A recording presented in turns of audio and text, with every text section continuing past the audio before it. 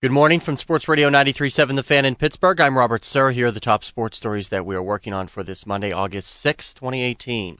After a 4-5 homestand, the Pirates begin a 9-game road trip tonight in Colorado.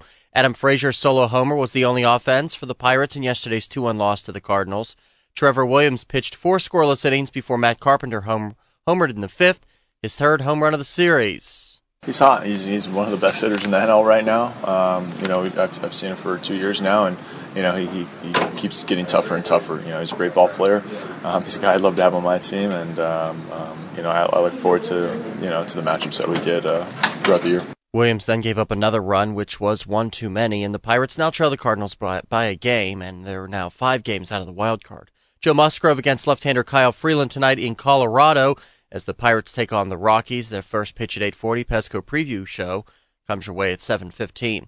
The Steelers have the day off today. Yesterday they got chased off the field, then cut the workout short with a spirited goal line drill that featured a lot of backups with the first string, like Matt Feeler at guard, taking advantage of any opportunity. Yeah, I think so. I know. Just anytime I can get more reps and show the coaches what I can do to help out, the better. He actually took David DeCastro's spot yesterday as B.J. Finney continues to fill in for Ramon. Restricted free agent kicker Chris Boswell says his agent is talking with the team about a long-term deal. The Browns traded receiver Corey Coleman, a former first-round draft pick, to Buffalo for an undisclosed draft choice.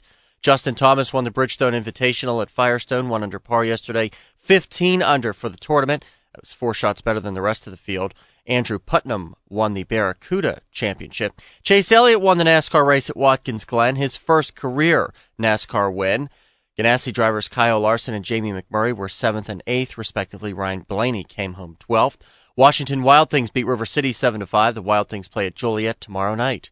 I'm Robert Sir for Sports Radio 93.7 The Fan.